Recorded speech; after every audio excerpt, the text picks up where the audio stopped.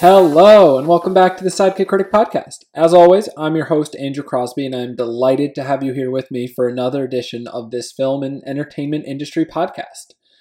It has been quite a while since I've been here. I think it's been 2 weeks since I last recorded an episode, my last one being for the Marvels and the MCU, which was an episode I really enjoyed, but life has been crazy, and I'm sure most people listening to this have a day job, and they understand that sometimes life just gets in the way, and where my day job has been so crazy lately, I've had to really pick and choose my hobbies. And recently I was told to look at this as two separate hobbies. I have watching movies as a hobby, which I'm able to consistently do, and I have podcasting as a hobby. And it's sometimes hard to fit two hobbies into your schedule consistently when one of them involves quite a bit of prep work and planning and just a lot more to it than just sitting on the couch. So in this time, while my work has been crazy and I'm getting very drained, I get home and I've been choosing to watch movies or go to the movie instead of prepping and recording and editing and posting for episodes, which does have me a little bummed because, as I'm sure you know, there's nothing I love more than talking about movies. Maybe the only thing is watching movies. I love to watch them, but I really do enjoy coming on here and talking about them, sharing my thoughts, and then hearing what you think about the episode and the movies I talked about, or hearing that me discussing a movie convinced you to give a shot and watch it and you loved it or hated it. I love the discourse. I love disagreeing with people about movies. So I'm hoping in the next couple weeks I can get some normalcy back in my life, but of course we have the holidays coming up, so TBD on whether that's actually going to happen, but fingers crossed on that. Regardless, I have continued seeing movies. And while I have not been posting on social media, Instagram and TikTok, follow me at Sidekick Critic, always I am posting on Letterboxd. And in lieu of recording episodes, I've been increasing the reviews I leave on Letterboxd. Pretty much every movie I watch now, I make sure I leave at least a 1 to 2 sentence review. Typically, it's more like a paragraph, just sharing my thoughts on the movie. So get Letterboxd. I've been slowly getting more people on there and getting them to use it more often. It's really nice if you have friends, you can see what they're watching as well. For someone like me, I watch a movie 3 to 4 times a week at a minimum, so every single day you're on there, you're going to see new recent activity from me of what I've just watched. But even with my friends, it's nice to see what they've recently watched and see their thoughts on movies and even use that as a recommendation for what I could watch next. Anyways, that's where I've been. It's just been such a draining and crazy time. I have not been able to podcast, and I've really missed it. So while I still didn't have time to prep or make a plan much, I said to myself today, you know what? I'm really in the mood to talk about movies, so I'm here to just talk about movies. I've seen a ton of new movies still in theaters. I've been watching a ton at home. So today I'm going to talk about a bunch of the new releases I've seen lately that I have not had time to talk about. And I'm really excited. So let's start with the most recent movie or one of the most recent movies from Netflix, from director David Fincher. You may know him as he was the director for The Social Network, Gone Girl, Fight Club, many other movies that are great movies. This is his most recent release. It is The Killer, starring Michael Fassbender. I am very split on what I think about this movie and how much I really like it. On one hand, the movie is very unique.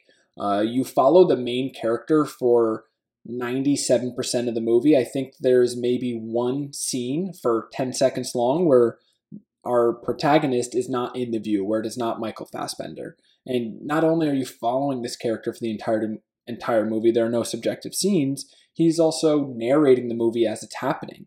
And the movie is a great example of a unreliable narrator, as he is constantly contradicting himself with this repeated almost mantra he keeps telling himself along the lines of forbid empathy, but you continually see him empathize with people or anticipate, don't improvise, where he is constantly improvising rather than anticipating.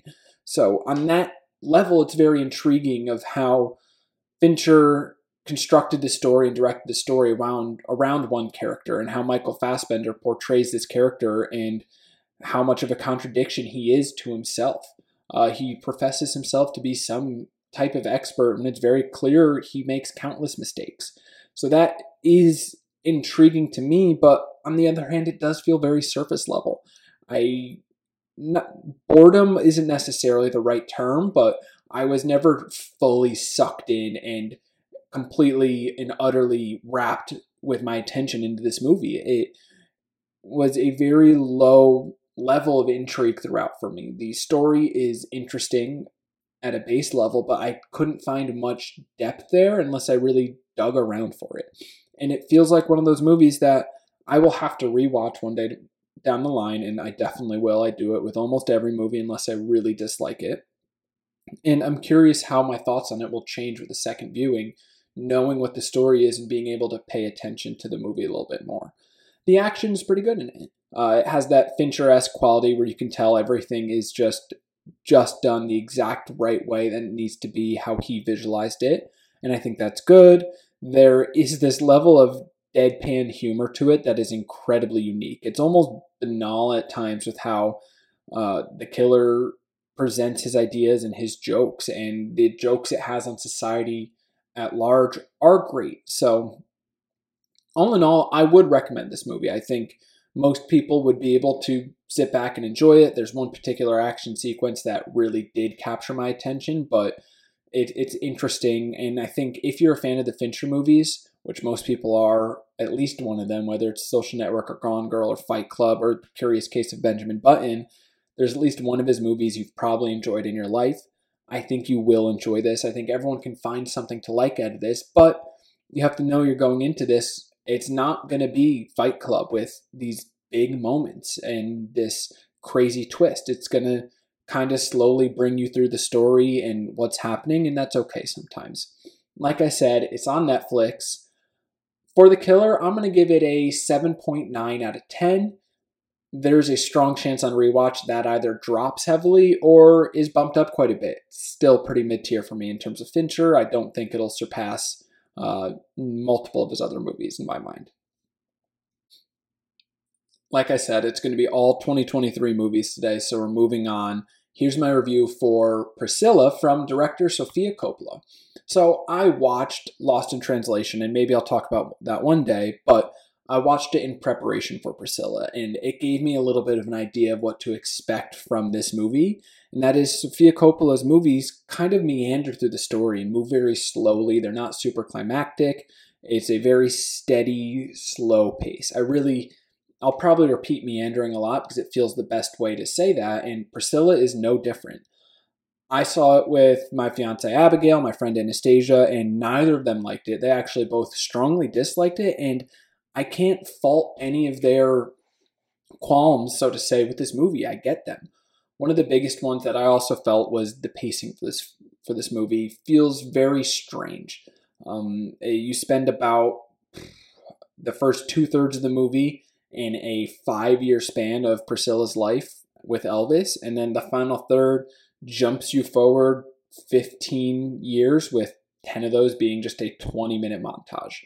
It's very strange to do it that way. I think the movie could have benefited from a little bit more length to give the story room to breathe, for us to see some more character development from Priscilla Presley.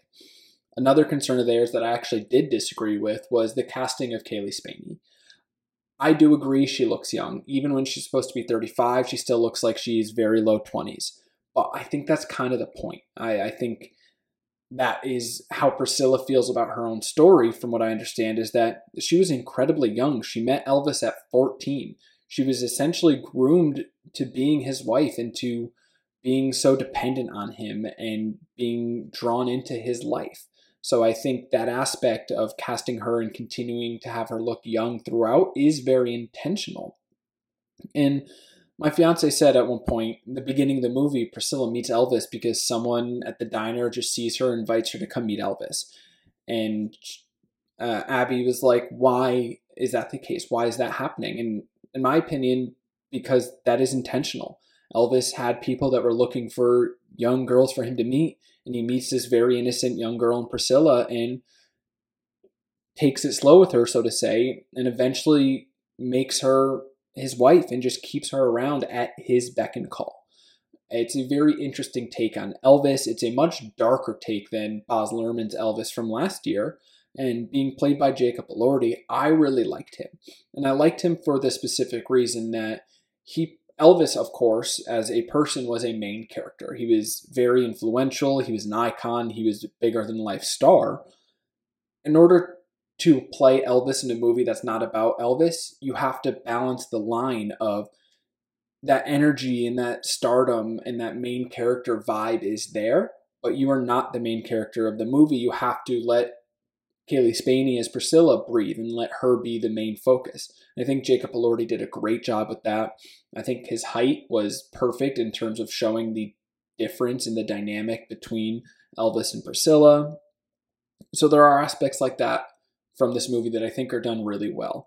The problem really comes down to the meandering story and the fact that there is no climactic moment. Even their eventual divorce kind of just sneaks up on you and is gone within a minute and a half, 2 minutes. There's not much emotion and heart in that scene. And Sophia's movie is based on the book Elvis and Me by Priscilla. I think it's very interesting, and she worked closely with Priscilla on the movie. So it's very intriguing to know that that's how Priscilla saw it, and she approves of the movie, and that's how she feels is best represented. It makes for a bad movie, but an interesting story, I think. This is one of those movies where the things it does well, I think it really nails. The depiction of grooming and the trap that Priscilla Presley was brought into made me truly uncomfortable at times. That I can say is probably the strongest aspect of this movie, but unfortunately, the nature of the story and it not having any huge, massive moments kind of downgraded a bit. I believe this movie will be a lot better for me on a rewatch, knowing how slow it is.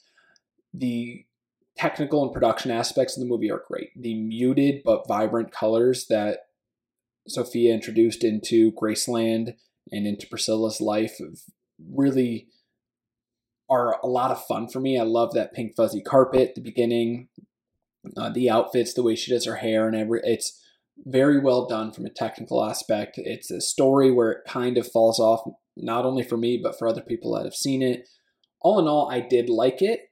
I just would recommend it to people with the caveat that the movie is kind of boring at times because that pacing is so strange. Priscilla from director Sofia Coppola is going to get a 7.2 out of 10 from me, so it's really middle of the pack on movies I've seen this year, and I was so excited for this. If I'd loved it, there's a sweatshirt I saw on the A24 website that I was excited to buy, but I didn't love it, and it doesn't warrant having merch or anything because it's a hard movie to love, I think is a really succinct way to put it. But that's enough on Priscilla Presley.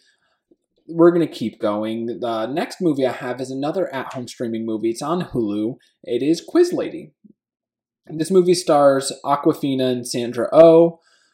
Awkwafina plays the role of the younger sister who has a very boring, steady life. She works a desk job. No one at work really knows her. She sits at home and watches a trivia show with her dog every night. Her older sister, played by Sandra Oh, is the eccentric one who can never quite figure their life out, is always partying, jumping from one thing to the next. What I most loved about this movie is if you had told me about those two characters and they were played by Awkwafina and Sandra Oh, I would have expected they would be playing the opposite roles. So it was a real fun experience watching the movie to see Awkwafina play this more boring character essentially and see Sandra Oh be this nutball character. I really liked that aspect. There's not much I have to say about the movie. It's very cute. It's very funny. It is almost a tribute to Alec Trebek, in my opinion.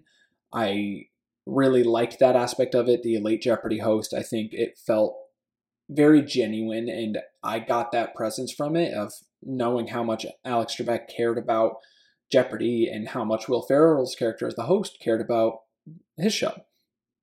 All in all, I think this is a great movie for a rainy Sunday afternoon when there's no football, you have nothing to do. You don't really want to pay attention to a movie, but you want to have some laughs, something cute, easy, light on the mind. Quiz Lady was enjoyable. It's going to get a 6.8 out of 10. I would recommend it. Okay, back to an in-theater release. Now I'm going to talk about Foe. Foe stars Saoirse Ronan and Paul Mescal, and the story's about The far-off future when life on Earth is just getting worse and worse with droughts and fires, and there is now a space colony being built, and certain people are selected. And for Ronan and Mezcal's character, only the husband, played by Mezcal, is selected. There were some very specific moments in this movie that I loved it, but more than anything else, I was pretty bored and disinterested for a large portion of the movie. I think Ronan and Mezcal both deliver really good, solid performances in a vacuum by themselves.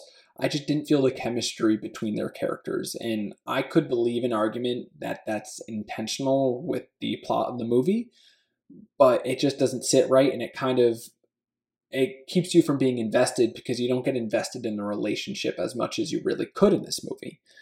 That lack of chemistry is unfortunate, but what I did love and who felt great on screen with both Ronan and Mezcal was Aaron Pierre. He was electric. He captured my attention every single time he was on the screen. I'm excited to see what else he does. I don't know if I'd recommend this movie to people, unfortunately. While I love watching all movies and I will always be able to take something away, I think for most people this movie will be kind of a miss. I believe it's going to be on Amazon Prime very soon if it's not already. So if you're someone that's going deep into your movie bag and want to watch something you wouldn't normally watch, Foe is a good choice. It has those good individual performances, has a decent twist. I was not able to predict it. I knew there was a twist. You could tell from the very start of the movie that it was building to some type of reveal or twist. I guessed wrong. Sometimes that happens. It's always hard to get that, but all in all, Foe for me is going to get a 6.2 out of 10. So on the lower end for what I've seen in 2023. Okay, we're going to keep rolling. I have one more of these kind of rapid fire reviews to do, and this was another movie that I've been very much looking forward to. You may have heard me mention it before. Let's talk about Anatomy of a Fall. What a stellar movie this is, and there are so many reasons that I can identify and point to of why it is stellar, but there also is a lot of indescribable, intangible aspects that make this movie great. First off, the ambiguity within the story is amazing. It leaves so much up to the audience to decide on what they believe the truth is in the end, and that's such an excellent decision, and there are some specific instances within the story, such as showing us an argument but ending with only an audio recording of said argument between husband and wife, so that you have to then visualize what happened and decide for yourself what you believe the end of that argument to be. The way the trial plays out in the courtroom, in this French courtroom, is truly visceral at times, as our main character, Sandra, is torn apart. Her entire character and marriage is deconstructed bit by bit, action by action, story by story. Sandra is played by Sandra Huller, but I think acting-wise, while Sandra Huller is amazing and will likely get a Best Actress nomination as a result of this, the real star acting-wise in this movie for me was Milo Machado-Graner as Sandra's young son, Daniel. His performance, amongst many others, it just feels so natural and real to me in ways that I find it hard to describe. It keeps you, this is more than just Daniel in the movie, but it's all of the actors. They get you so invested in this trial and you believe everything that's happening. I can understand why I've been hearing about this movie within the entertainment circles for months now. It does not surprise me one bit because it is so well done. I'm really looking forward to award season to see. I think Anatomy of a Fall is almost a lock for a Best Picture nomination. I think it may get a screenplay nom as well as a surefire Best Actress nomination for Sandra Huller. I don't know if it'll win because this is a really tough year for a lot of those categories. One of my favorite movies I've seen so far this year really surprised me. I knew I was going to like it, but just how much I liked it really surprised me. Anatomy of a Fall is going to get a solid 9.0 out of 10. I truly enjoyed this movie, and I cannot recommend it enough if you have the chance to watch it. Alrighty, we're moving on.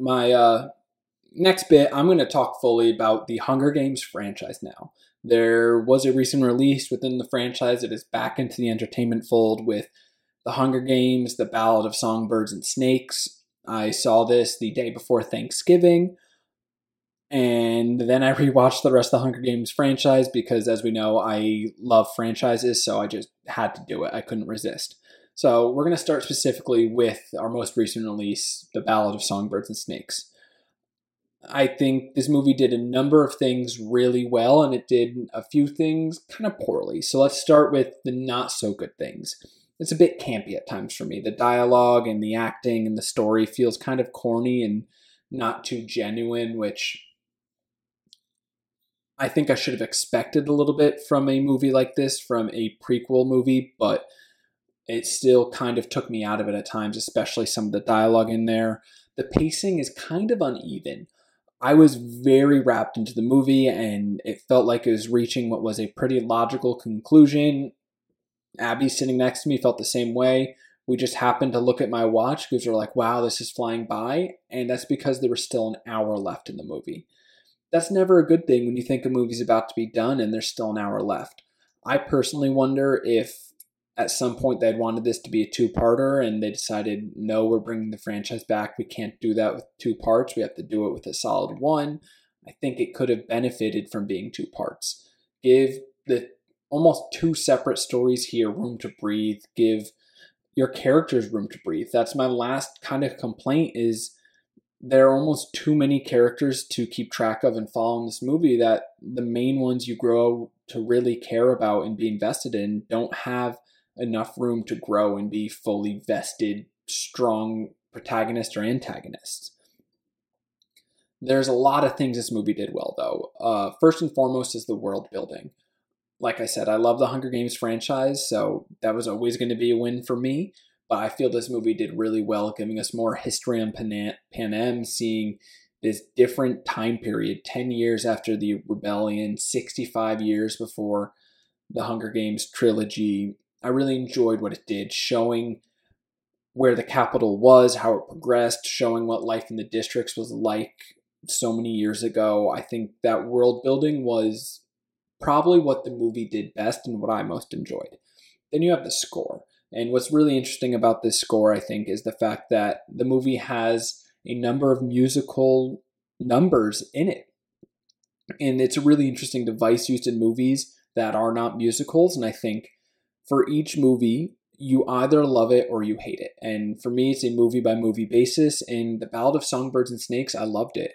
Rachel Zegler's got an amazing voice, in my opinion. I think she did a very good job with her musical numbers. Those were some of my favorite scenes of the movie. And not just her singing, but also I love the way she played her character. She's in social media getting a lot of hate for reasons I don't understand, because I've seen her in Shazam, I've seen her in this, and I'm excited to see her in Snow White. I think she is a great actress, and I really enjoy when I see her on the screen. So it'll be interesting to see how that discourse changes. I hope people stop bagging on her for whatever comment she's made about Snow White. Let actors say what they want to say. It doesn't have to be an attack on you. It's their opinion, and that's that. So, but not only is her performance great, the performance by Tom Blythe as Coriolanus Snow, a younger version of President Snow, is perfect. I think Donald Sutherland playing Coriolanus Snow in the original movies was a perfect casting, and the ability to cast a younger version of him so well was really impressive to me, and I did love. I almost hoped to get more of Tom Blythe as Coriolanus Snow because he was that good. He carried that same menacing yet subdued performance into his version of this now almost iconic role. All in all, like I said, I really enjoyed this movie, and I think it was a good time, and I think if you liked the original Hunger Games movies, you will absolutely like this. It's that simple. If you liked either the books or the movies, you could see this and enjoy it because it does such a good job of building the world, fleshing it out more, and putting you back into it. Highly, highly recommend this. I think this is a movie that is very much worth watching in theaters, partly because of those musical numbers and the grand scale of it. I think the big screen, the surround sound just adds so much to a movie like this. it has me fully reinterested in the Hunger Games world and in Panem. I mean, I went and watched the original trilogy right afterwards because I was so invested. And everyone knows that I am someone that loves a franchise. I love a cinematic universe. I feel like the whole point of this movie, though, is to bring you back into this franchise. It's very clear studios love franchises. For whatever reason, they feel that'll make them the most money. And once again, I'm welcoming our franchise overlords here because I just love the Hunger Games world so much. I really hope they make more. But let's talk about the original trilogy because as I rewatched it and I was logging the movies, I realized every single one of the first 4 Hunger Games movies I had rated really lowly. I think the highest had been like 2.5 stars, which was shocking to me because as I was rewatching them, I really enjoyed them. And each one I seem to enjoy for different reasons. The first Hunger Games movie, the original, I think did a great job of introducing you to the capital and the life of extravagance they live there. I loved that aspect of it. I think characters like Caesar Flickerman almost perfectly how I pictured such a character in my mind. I think Jennifer Lawrence, of course, as Katniss is amazing. I love Woody Harrelson as Haymitch. Great casting choices in these movies.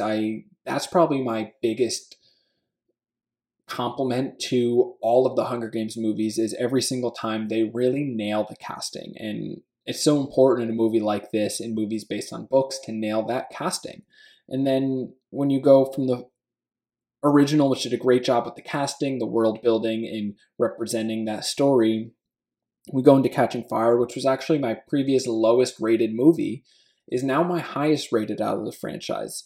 It bumped up to 4 stars on Letterboxd, and I think there's a number of reasons. One, bringing in Philip Seymour Hoffman as Plutarch Heavensbee and Sam Claflin as Finnick were absolutely perfect casting choices. I love every scene Philip Seymour Hoffman is in these movies. I think this is, of what I've seen from him, I think this is one of my favorite roles of his. He just embodies it so well. And then in Catching Fire, you get significantly more time with Donald Sutherland as President Snow, which is just perfect. I already talked about this briefly, but he plays that President Snow role in such a menacing and subdued way that really fits the character, and it's how I pictured President Snow reading the books. And it was during Catching Fire and seeing that arena and how well they represented it and the unique aspect of those Quarter Quell games that it dawned on me how much I loved this franchise and why I don't know why I didn't like these movies the first time, because seeing this visual representation and this new medium of the story that I think I read the books twice when I was younger because I loved them that much, I had a much larger appreciation for them this time. And I really believe that is because there's more distance between me and the books now. I think when I first watched the movies, I was probably one of the people in the boat of the movies will never be the books. I don't like it for whatever facetious reason I may have. It's not for me, and that's that, and I'm not going to change my mind. With a lot of distance between me and the books now, I really loved this. I think when you move on to Mockingjay and they split it into 2 parts, I'm typically not a fan of that, but I understand why you do it for the final part, the final book in a series translated into a movie, because it allows you to stay more true to it.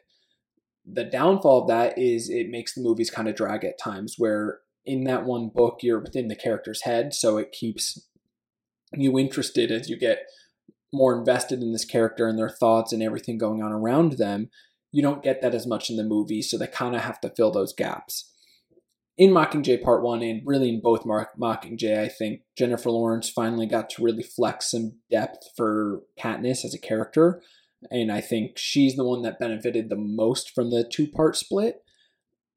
I still loved Part 1, and loved is probably a little bit strong of a word. It's just I enjoyed these a lot more than I remembered, and I think every time I go back and watch these movies, I'm going to enjoy them a little bit more, because there's not much they do wrong. And I will say, as a result of this, I think I'm going to reread the book soon because I'm just an obsessive person. It's what I do. So I feel the need to fully invest myself in this world. And I've wanted to get back into reading, and why not do it with something that I've read and something I know I love.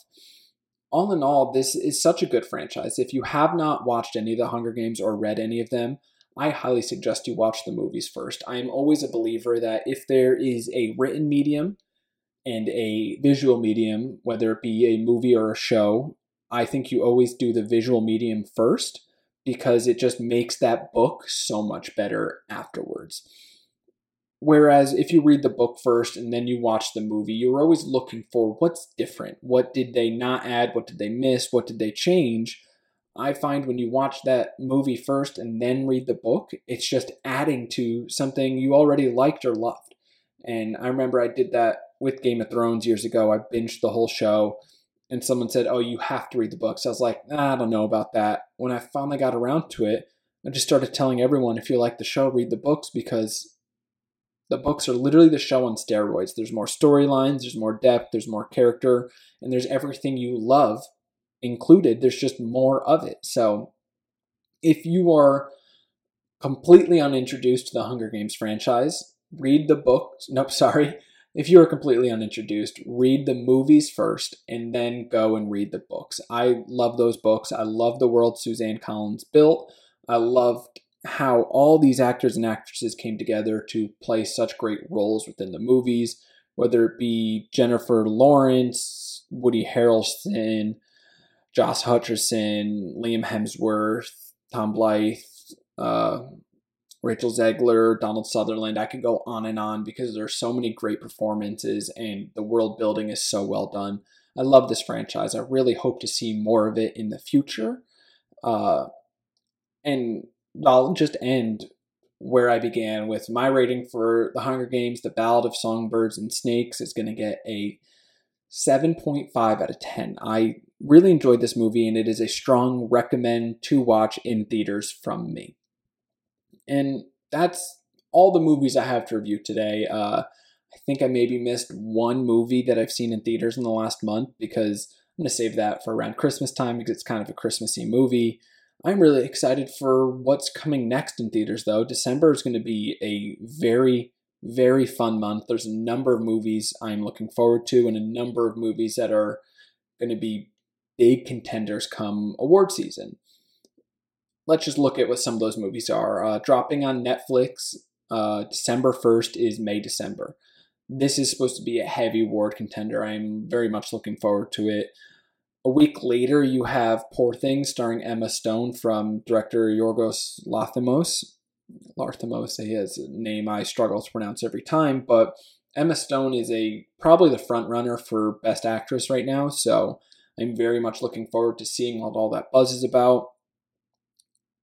A lot of these movies are already getting award buzz because they've been released at festivals and people kind of know what to expect come award season, or at least somewhat to expect, so you constantly hear this early award buzz. Later in December, you have Wonka coming out, starring Timothée Chalamet as a younger Willy Wonka. I'm so much looking forward to this movie. I love the Willy Wonka movies, and I think Timothée Chalamet is a perfect casting for younger Wonka. The Zone of Interest is supposed to be incredibly dark and somber, and I've heard it is amazing. On the lighter end, you have Anyone But You, starring Sydney Sweeney and Glenn Powell. I love a rom-com like this, so I am excited for this, to watch a more light-hearted movie in the theaters. Aquaman 2 is coming out this month, a movie just absolutely wrapped in turmoil and from DC, who has been struggling themselves. I have rock-bottom expectations for this movie, but I will be seeing it. Ferrari and The Color Purple both come out on Christmas Day, so maybe I'll go catch a Christmas movie this year. I used to do that with my family, and I always loved that little tradition. And then there's a few more that you've probably never heard of, but I'm excited for. You have Silent Night, a Christmas revenge story. You have The Boy and the Heron from acclaimed animated director Hayao Miyazaki. You have American Fiction starring Jeffrey Wright, who you may know from Westworld or the later Hunger Games movies. Migration from DreamWorks, The Iron Claw from A24, or even The Boys in the Boat, directed by George Clooney. So December is a really busy month for movies. I still have 4 or 5 movies out right now that I want to see. That include Saltburn, Dream Scenario, Napoleon, Wish. It's a great time for movies. Actors are out there promoting again, and I'm very excited about the end of 2023 and how movies are looking. So hopefully I'll be back here within the next 2 weeks to talk about more movies, but as I mentioned at the top of the episode, life is pretty crazy for me right now, so it's only going to get crazier over the course of the next week. We'll see if I can get back. I've watched so many movies at home lately. I'll have to come on here and talk about those lately, as all of those new to me movies have really excited me and have been a majority of the better movies I've watched lately. So that's all I have today. Thank you for joining me. Make sure you follow me on Instagram and TikTok at Sidekick Critic. Download Letterboxd and friend me on there so you can see everything that I watch. And this has been fun. It's so nice to just talk about movies again. I love it. As always, I'm your host, Andrew Crosby. This has been the Sidekick Critic Podcast. I'll see you next time.